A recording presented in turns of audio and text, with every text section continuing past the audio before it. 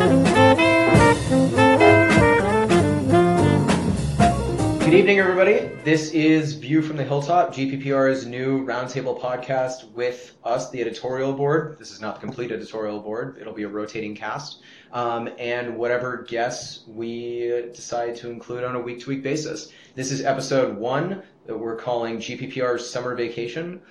I'll go ahead and do the rundown, but first let's go around and introduce ourselves. My name is Shane McCarthy. I'm a senior online editor at GPPR.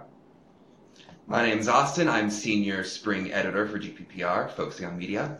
And my name's Justin Goss. I'm the editor-in-chief this year of GPPR, and we will be joined later by another one of our senior online editors, Delaney Luna.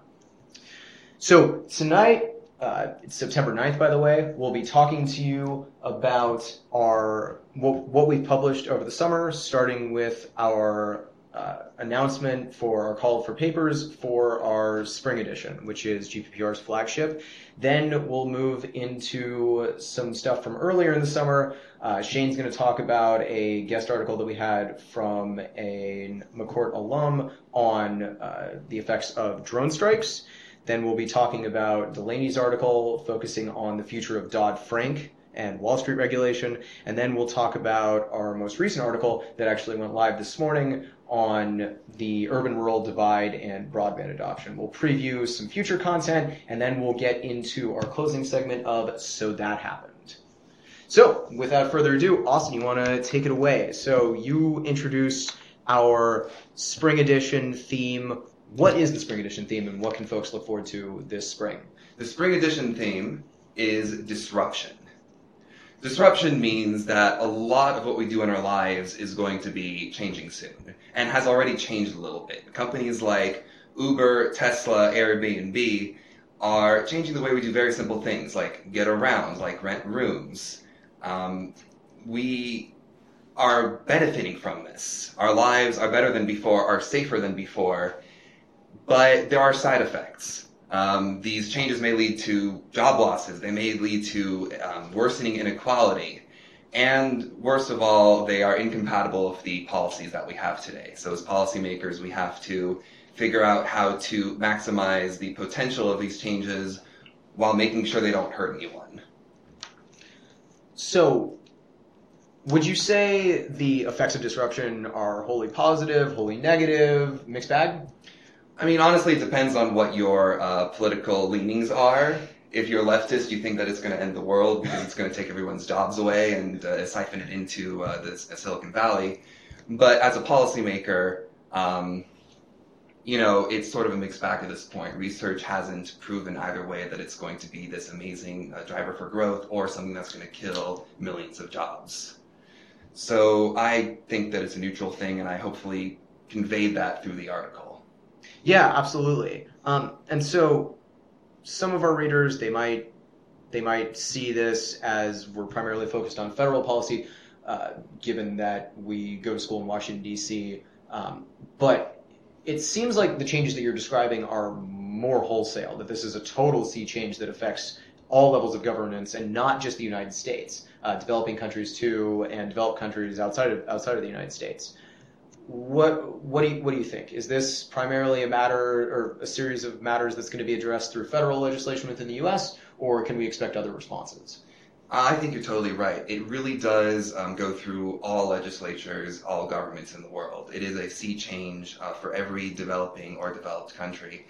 The reason why I focused a little bit, more on federal government in my article is because that is where I see the most potential for a policy to drag behind progress. While various states like California and Pennsylvania have advanced policies that do things like allow for a limited amount of self-driving cars, the federal government hasn't reacted as quickly, and that's because, as we all know, the federal government has been gridlocked for a very long time.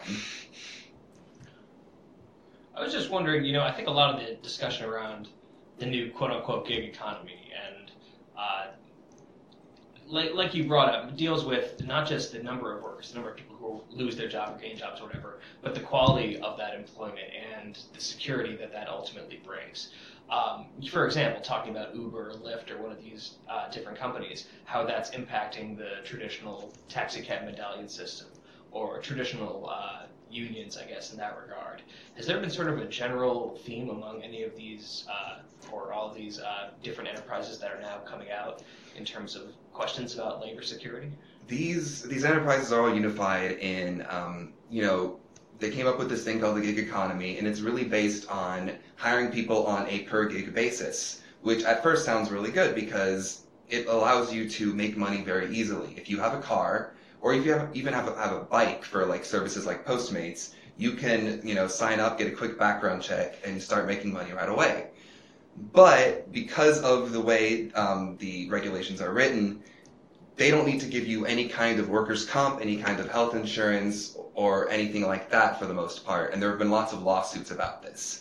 Uber likes to say that the people working for them are not employees, but contractors. And they settle out of court for large amounts of money just so they can keep that classification. Because if they ever had to pay their workers as if they were real employees, that would mess with their entire model of success. So the main thing is that it's easier to make money in this new model, but it's harder to make a living. What would you say are some advantages or signs of progress of disruption that are also being slowed down by outmoded policies?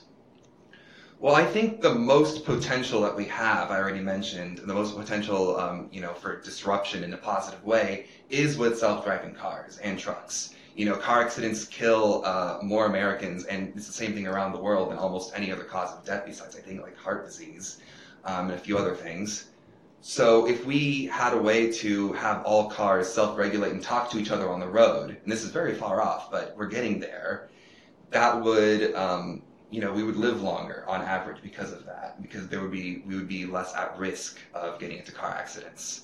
So that is where we have the most potential, and I think, in terms of federal policy, that's where we're most held back. We haven't figured out yet, this is not just because of gridlock, it's also because we haven't figured out, these ethical questions. If there's a situation in self-driving cars in which hitting someone's inevitable, what does the car do? Hit the fewest amount of people? Decide which people are worth the least? Obviously, that's not going to happen. There's questions like that. If there's a car accident, who's liable? Is it Tesla for having a bug in its software? Is it the person at the wheel? We don't know. So we have to answer questions like that before we can truly have a self-driving, system of cars.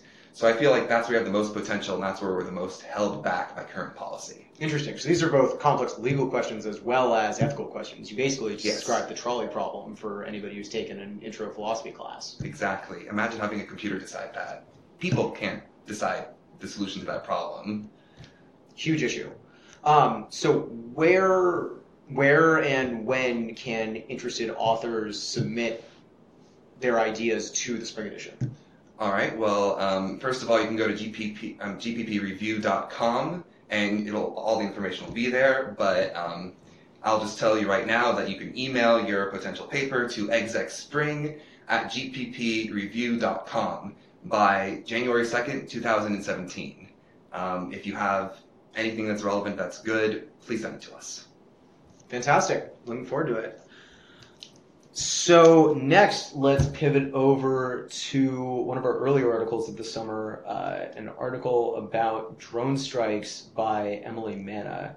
Shane, you handled a lot of the publication of this article. You want to give us a recap of what this was about? Sure, that's right. And I will say right off the bat, this is the first of a series of adopted student theses that we're going to be hopefully rolling out over the course of the next semester and the next year.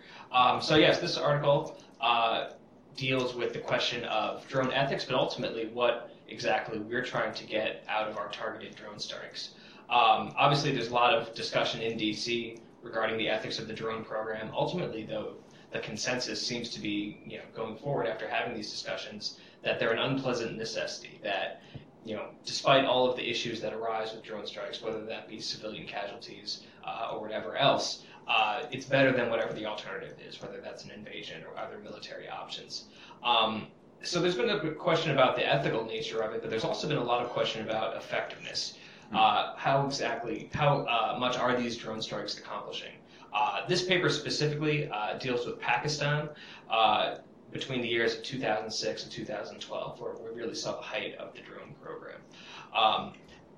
unlike Afghanistan, where the drone program is run by the Air Force, in places like Pakistan, Yemen, Somalia, the United States, because we're not formally at war with these nations, does it through the auspices of the CIA, which is another contentious issue that's been sort of discussed, especially during this political season. But the idea is that a lot of the traditional questions about effectiveness deals with how many leaders of these organizations have we been able to take out. In Pakistan, we're dealing primarily with Al-Qaeda, with the Taliban. So what has the effectiveness of drone strikes been in this regard? How many of the quote-unquote leaders of these organizations have we been able to take out using these? Some journalists, analysts, other officials have suggested that these drone programs may actually tend to cause an increase in terrorist activity and strength, going and countering that general kind of consensus and notion about what these drone strikes are actually accomplishing. So this article and this analysis starts to address that question. This research was a little bit unique from other studies on drones because there are really a dearth of quantitative analyses to back up the claims that are being made about the program. Obviously, when you're dealing with things of a military nature, there is always a question of accessibility of data, how much the government is actually willing to tell you. But for this reason, there has been a lack of hardcore study in this regard. So this is just trying to take a further step in that direction. Instead of focusing on decapitation of leadership, what it does is evaluates the impact that drone strikes have on later terrorist attacks in a specific region, whether that number increases, decreases based on previous levels of attack within a specific area, both immediately after a drone strike and then a month later. Obvious question maybe, but why might we expect to see an increase in terrorist attacks after a drone strike? I think it's important to sort of understand the inroads that a lot of these organizations have made. We're talking about tribal regions of Pakistan, very rural, very disconnected from the central state. And so in a lot of cases, Al-Qaeda or the Taliban will sort of act as a proxy for the state government, providing public services, other things in that regard, in order to build these inroads with the local population. And so in these cases, when you have a drone strike, it's seen as a bigger affront almost. Not to mention, like I did earlier, the civilian casualties in other regards that have sort of built up animosity over the drone program. Ultimately, though, based on this study, there is a statistically significant rise in the number of terrorist attacks, both immediately after and 1 month after these drone attacks for these regions of the Waziristan region of Pakistan. As someone who wrote about Pakistan, that analysis makes perfect sense. What these drone strikes have done, at least on a not qualitative level, just by reading articles and seeing what people think, it's created this impression that the United States is is a colonialist power that's just trying to kill as many Pakistanis as possible. And there's this campaign of this misinformation going on, and allows these terrorists to recruit more people because they're portraying themselves as victims and as innocent Pakistanis as victims. And this allows, the recruiting base to, they get more excited about joining because they see the United States as the enemy because of this. So there's a whole psychological element to why these groups may be strengthened by drone strikes. I mean, I spent 2 years writing about Pakistan, and there were drone strikes the entire time. And every time I wrote an article, the Taliban got more dangerous. The last article I wrote, I said, at this point, peace will never work. And after that, then there was that terrorist attack at the school where like 120 school children died, and there was never any peace talks after that. So there is a psychological element, and what we have to realize about drone strikes is that, the metric of how many leaders we're killing may not really matter in the end when all you're doing is angering the people. So perhaps counterintuitively, there's a real human element that goes into studying the drone program. Absolutely, as well. It's worth mentioning, over the summer, the Obama administration started to become somewhat more open about their drone program in non-combat zones. So again, Pakistan, Somalia, Yemen, between 2009 and 2015, the length of the Obama administration. They were reporting primarily on civilian casualties based on public clamor for that information. But the White House estimates were severely lower than those done by independent, non-governmental organizations, think tanks, and other organizations in D.C. and around the world. So, again, the issue that we're dealing with in terms of studying this topic is you are dealing with questions of a military nature sometimes, you may not necessarily even have the specifics on number of people killed, who it is conducting these attacks. So that's sort of a big question. How much are we going to be able to sort of take this step further? But again, it always comes back to what exactly are we trying to achieve with this drone program? Obviously, Al-Qaeda has sort of been overshadowed in a few years with the rise of ISIL, but it's definitely still maintains a strong presence in that area of the world. Still, we obviously still have a military presence there as well. So this is an issue that we're going to have to continue to deal with and question for years to come. So to that point, what were some of the limitations of this study? Because you talked about how drone strikes and their impacts are extremely hard to observe just because they take place in a military context. So I'm imagining that this study, though it showed a positive correlation in terrorist attacks following drone strikes, I imagine that this research is not exhaustive. No, of course not. This deals with the specific Waziristan region, so it doesn't include information from Yemen, from Somalia, from other locations. And I guess the real question that needs to sort of be brought up is external factors. Are there other things that are impacting the levels of terrorist activity? In this regard, we weren't able to obtain data on Pakistani military operations, which may tend to have a larger effect on terrorist activity within a certain area. That said, this study challenges assumptions about the U.S. drone program, whether it's a strategic success or not, and basically just asks for further analysis to be done.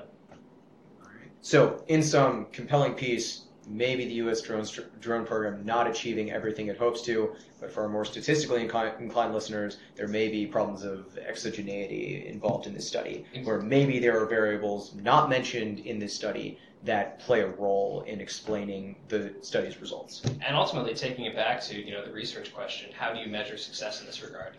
Fair point.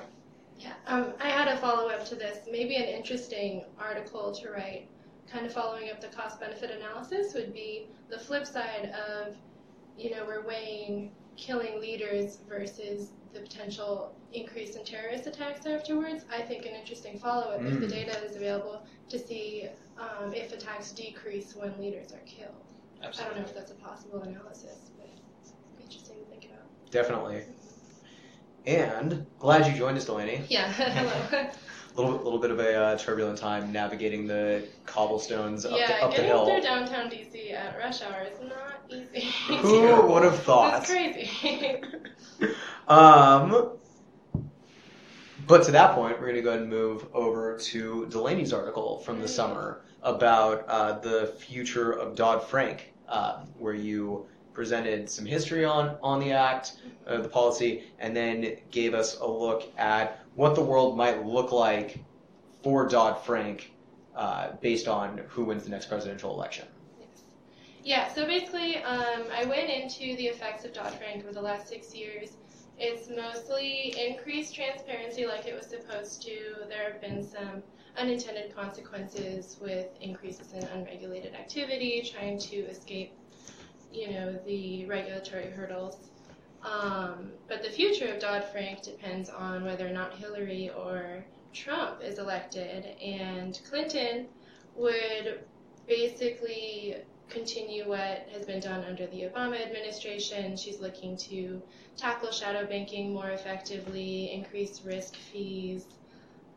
She'd like to strengthen the Volcker rule, close loopholes, basically just kind of tie up the loose ends of the existing legislation. And Trump has only said it's terrible and I would repeal it, basically. And so extrapolating on that and also on Republicans' position, they would attempt to undo what's been done with Dodd-Frank so far. And they have been successful in doing that already. They've been tackling it piece by piece, but recently there have been shifts towards like a broader attack on financial policy as a whole relating to conservative governance. So how that plays out under the Trump administration would, is left to be seen. Like so many other things with the potential Trump administration. Yeah, it's kind of a wild card, but basically my expectation would be if Hillary is elected, she's going to slowly strengthen it. It'll be difficult if the GOP retains control of Congress because they've already been rolling back elements of it. And there's just a general aversion to raising prices and taxes on businesses. But under Trump, I think it would be hard to undo the agencies that have been created, just because that's a whole nother animal. But I think he'd get a lot of support in reducing the fees, reducing slowly but surely all the benefits we've had from Dodd-Frank so far. So in the article, you put it pretty succinctly in terms of the trade-off that Dodd-Frank has had for banking and lending. What was that again? Yeah, basically Dodd-Frank is it's a trade-off between market autonomy and safety. So we're giving up, investors' ability to use whatever market instruments they'd like, invest in whatever derivative markets, any kind of unregulated spaces that they were allowed to access before the financial crisis. But that has costs. They have to go through all sorts of regulatory hurdles to go about business as usual. But the benefit is that we are safer from a future financial crisis that almost destroyed the world economy. So I think it's a pretty fair trade-off. No legislation is perfect. Dodd-Frank has had issues, but the alternative, I think the decision is pretty clear. Has there been any indication from Congress, Elizabeth Warren or Chuck Schumer or someone in that regard, of ways that they would sort of take this further if they were able to retake the Democratic majority in the Senate and sort of push to expand this bill at all under a potential Clinton administration? I'm not sure what Warren and people like her and Schumer have put out there. I know that there's general Democratic support for it. And Warren has been pushing forward the Truth in Settlements Act, supplementary legislation towards increasing transparency in other fields. So I would assume that they'd be supportive of Hillary's augmentations to the bill, but I don't know the specifics of what they would want. What other fields are they trying to expand that kind of transparency into? Well, the Truth in Settlements Act is increasing transparency in government settlements with private agencies. So if the government is involved in like a legal dispute with one of those agencies, and they're settling for money, Warren and the supporters of this bill would like that to be public record. All right. Have you? Sorry, one more thing.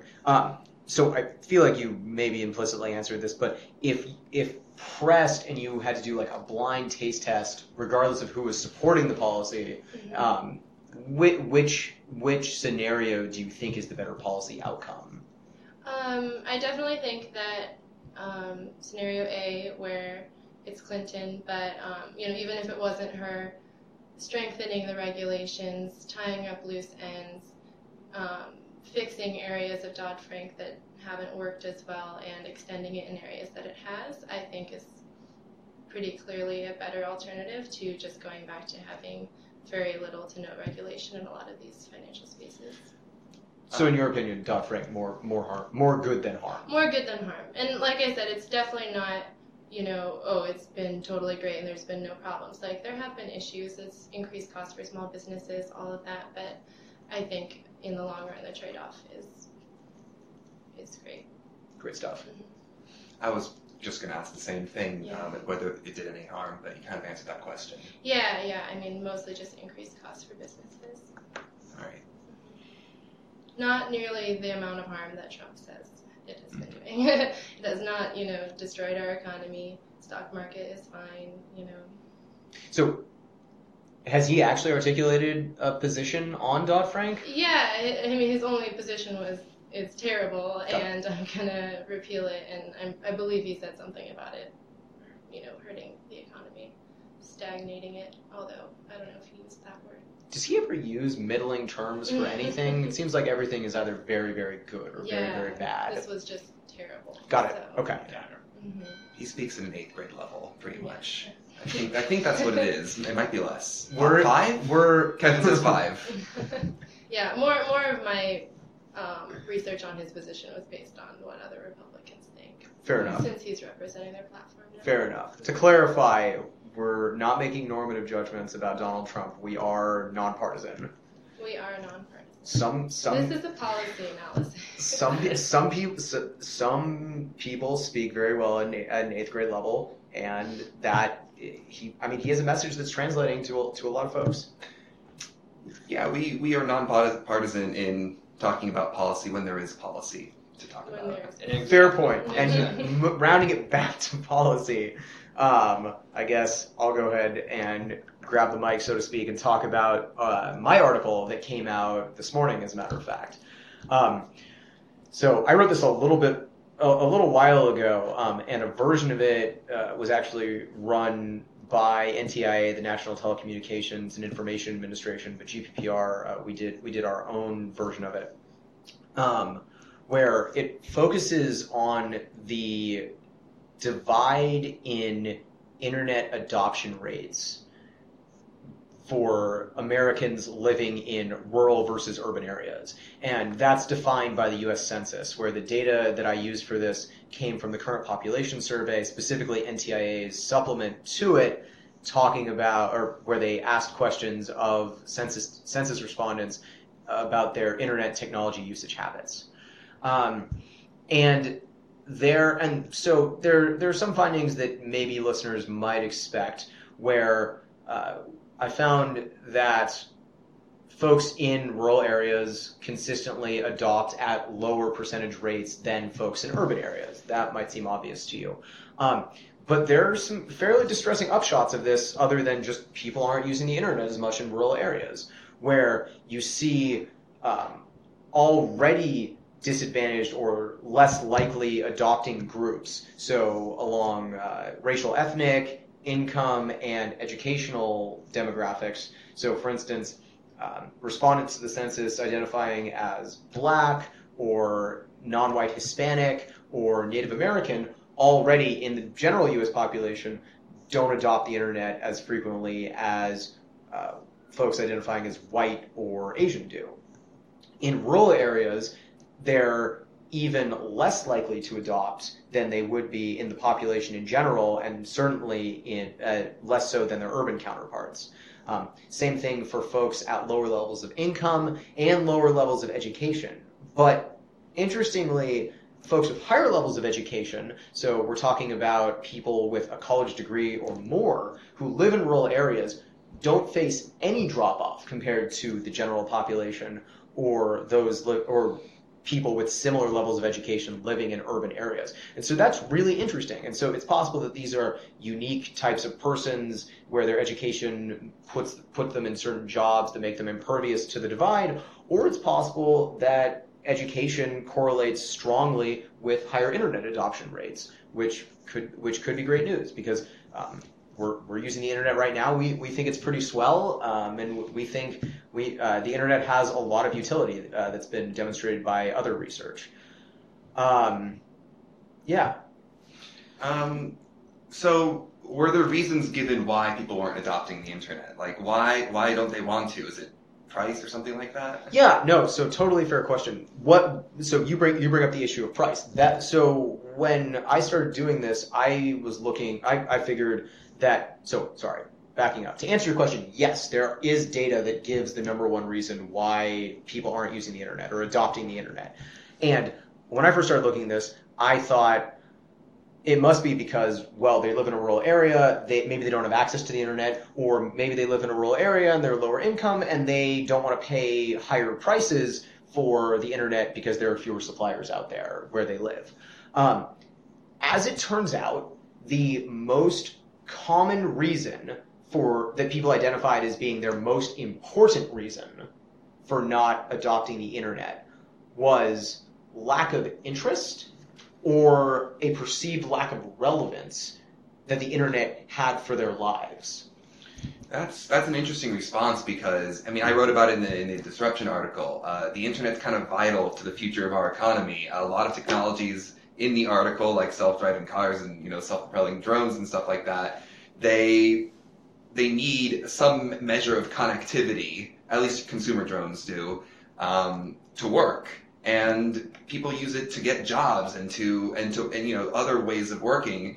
And these people are just completely not involved in this, and they're falling further behind, and, you know, they don't want to catch up in a way because they don't want to use the internet. So that's kind of a distressing answer when we're considering, you know, how to get these people into the fold of people who are more likely to get work, for example. Sure, absolutely, yeah. There have been other studies that talk about how access to the internet, access to different devices, helps people seek employment, because so much of applying for jobs and looking for jobs is done online now. And so that gets into not just a matter of internet usage, but also different kinds of device usage, where you might not want to be looking for a job on your phone. It might be better to be doing that on a desktop or a laptop. Yeah, it's harder to go through the classified section in 2016. Several things that interest you. Sure. Oh man, I do actually wonder if some of our listeners, viewers, even know what we mean by that. That's also a fair question. That is a distressing thought. It's like Craigslist, but on a newspaper. Exactly. Sorry, I probably just shattered our levels.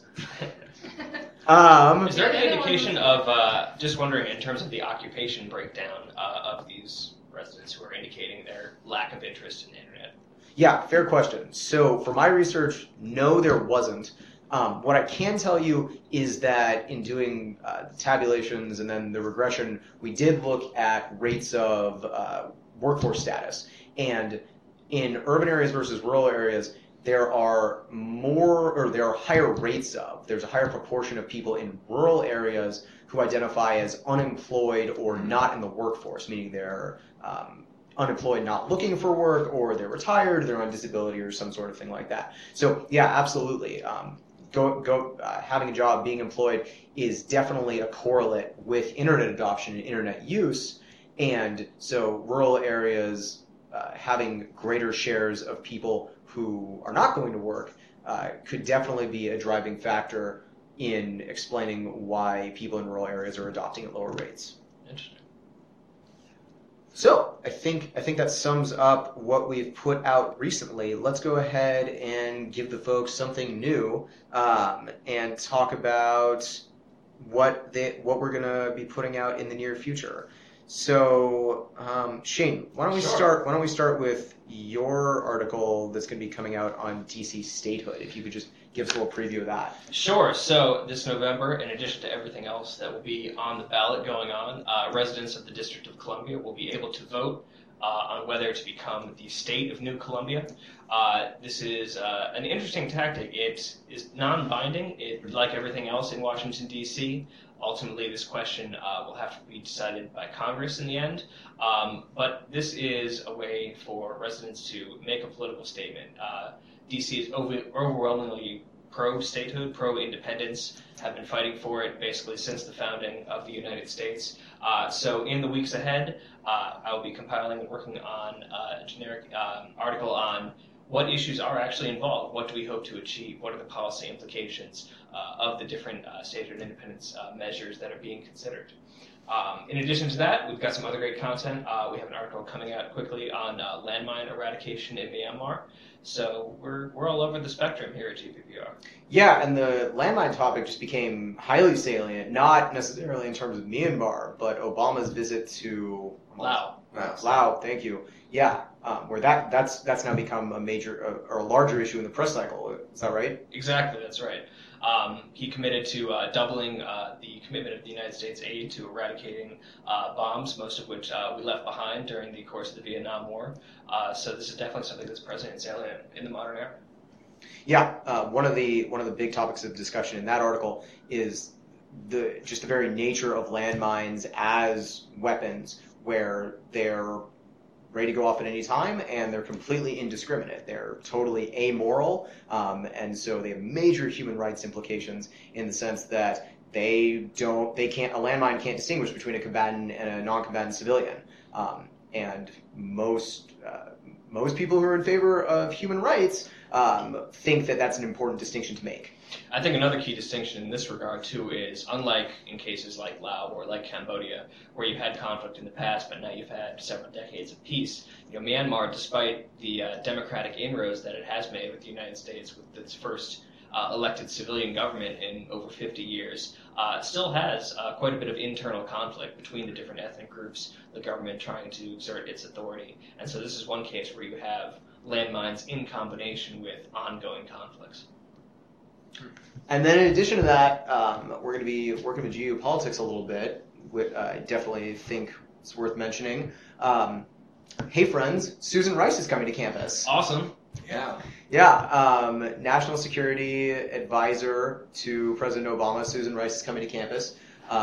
We will have a primer coming out where Geopolitics is doing this great series called The Exit Interview, where they have cabinet level persons in the administration coming in to talk about Obama's legacy.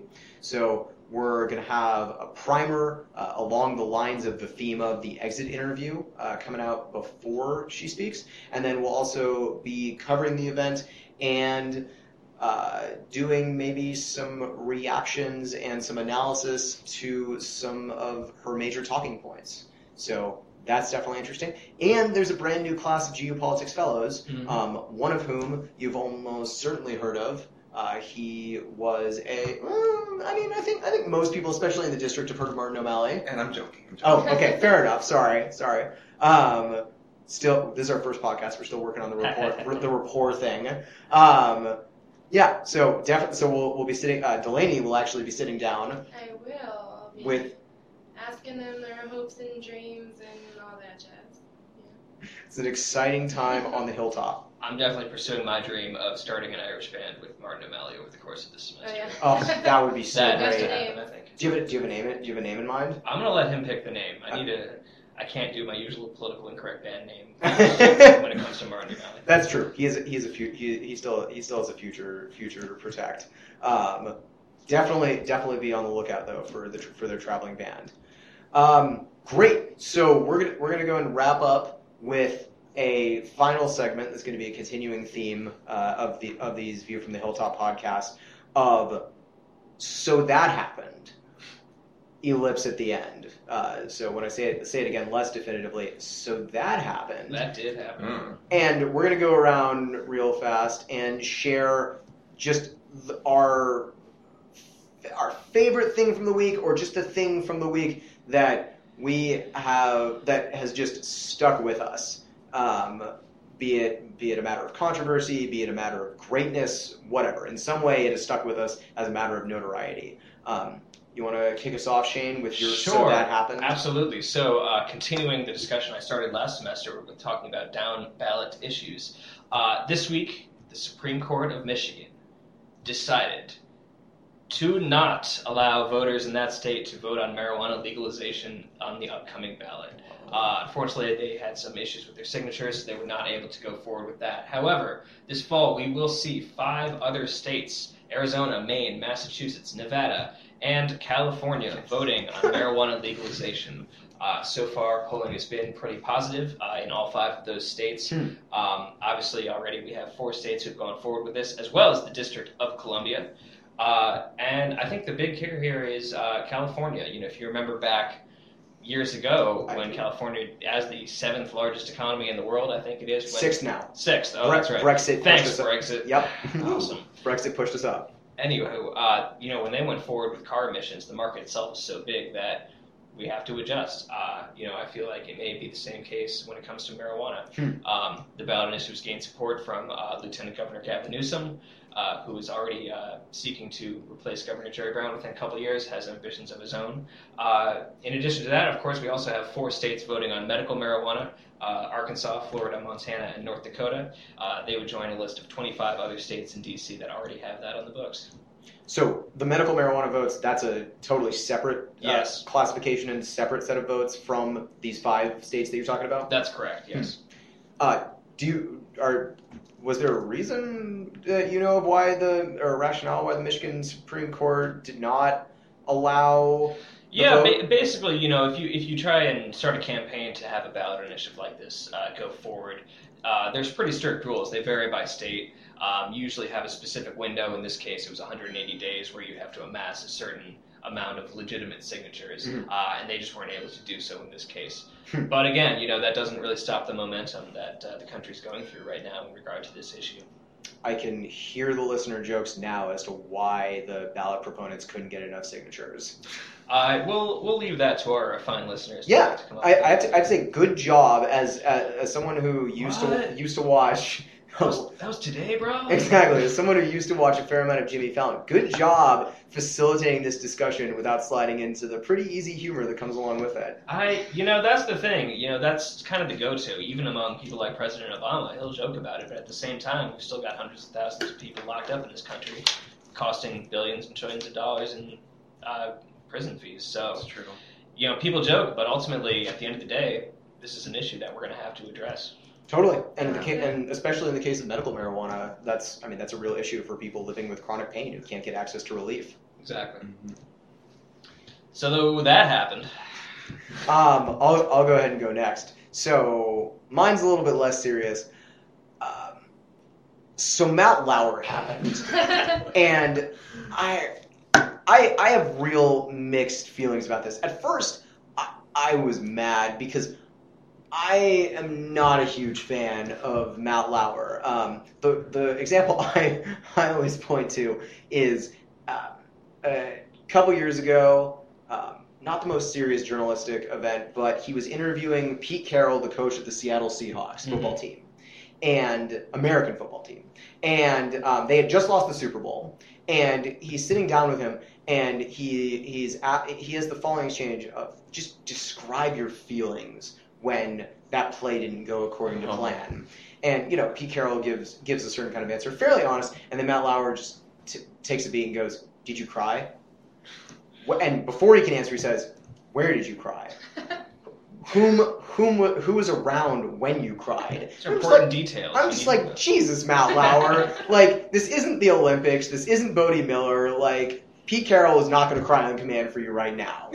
My favorite was when he was asking Zac Efron about the one time when a condom fell out of his pocket. So, real hard-hitting news going on. Just legendary moments in the career of Matt Lauer. Anyway. But most recently, and the reason he's come up in the news this week is because he was the moderator of the Presidential Candidate Forum. And it is safe to say that he has been widely reviewed poorly. Because for a number of reasons, he spent too much time on Hillary Clinton's emails, then cut her off when she was answering other important questions. Little ones like what would prompt you to put troops on the ground in combat situations. No big deal, right? And then in the case of Trump, he let him get away with what a lot of people feel are pretty bald lies, where Trump said that he did not support the war in Iraq, and he referenced an Esquire article that came out 16 months after the invasion of Iraq. But then there are interviews prior to the invasion where Trump comes out in favor of the war in Iraq. And Lauer didn't call him on any of these things.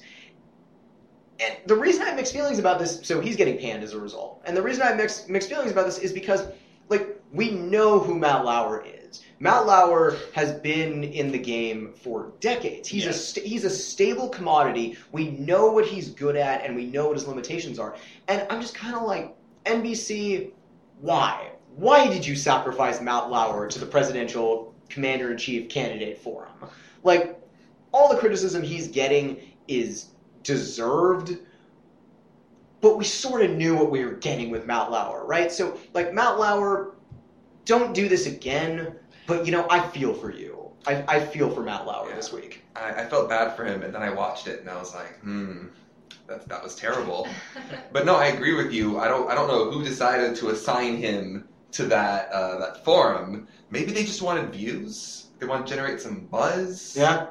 I mean, that seems to be the buzz about journalism these days, just trying to get as many views as possible by saying the last thing Trump said instead of analyzing it. But not here. That's not No.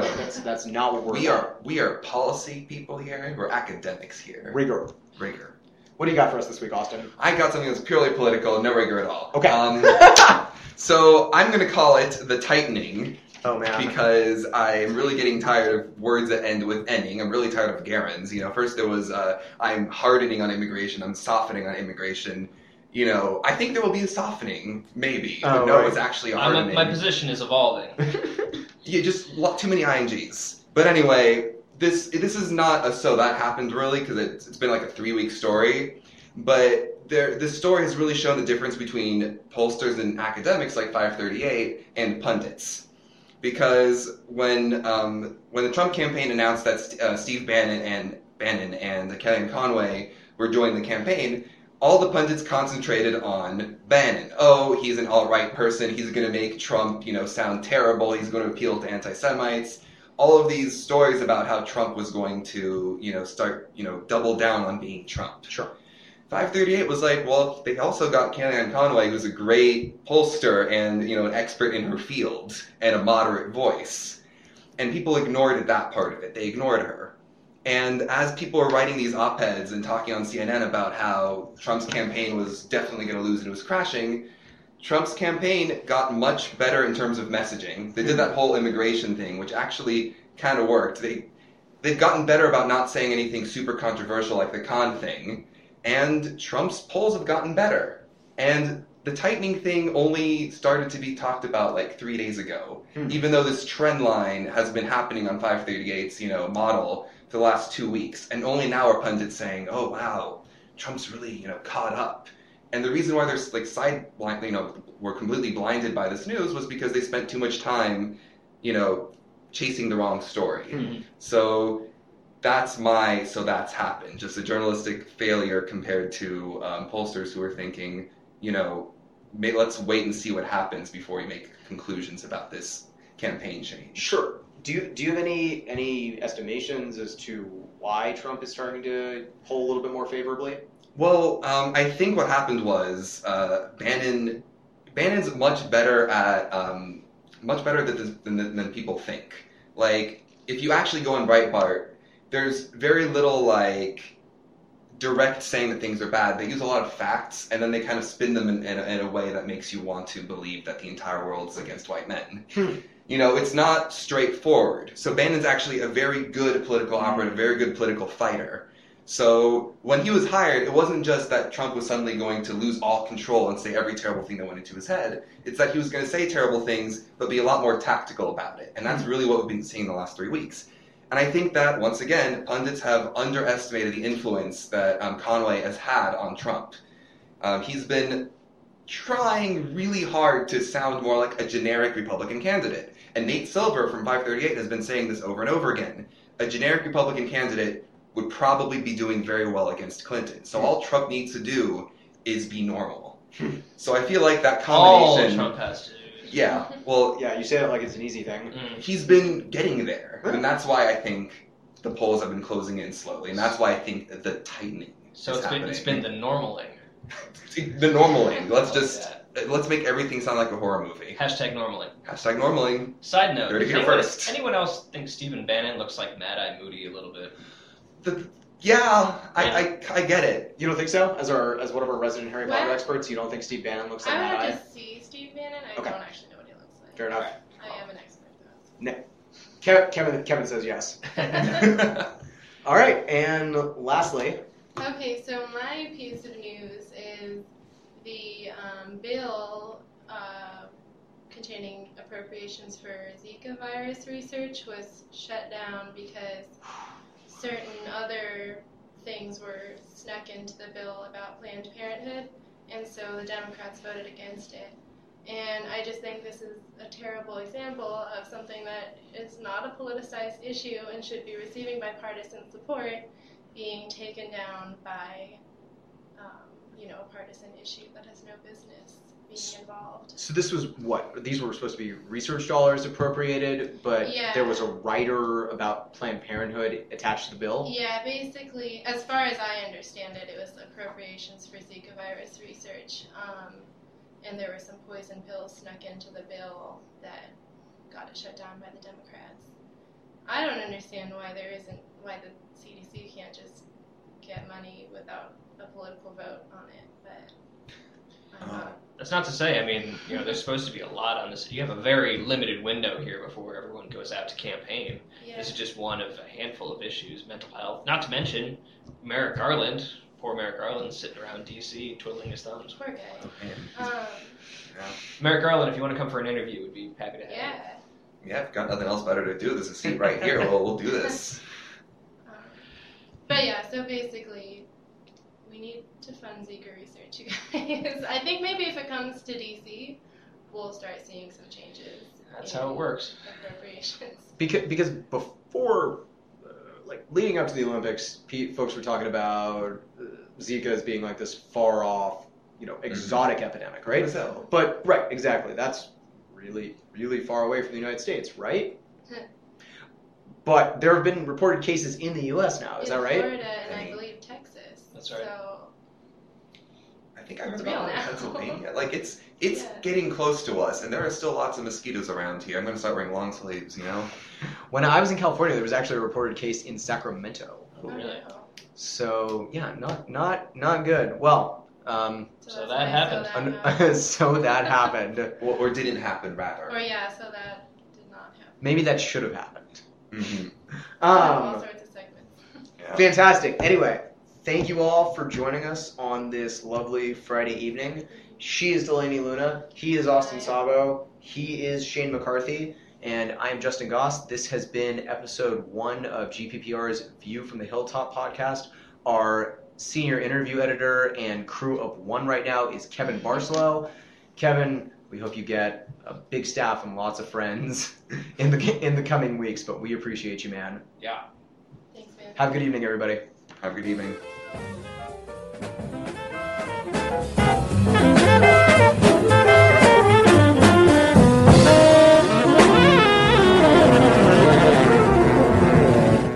Thanks for tuning in to this episode of the GPPR podcast. I hope you enjoyed it.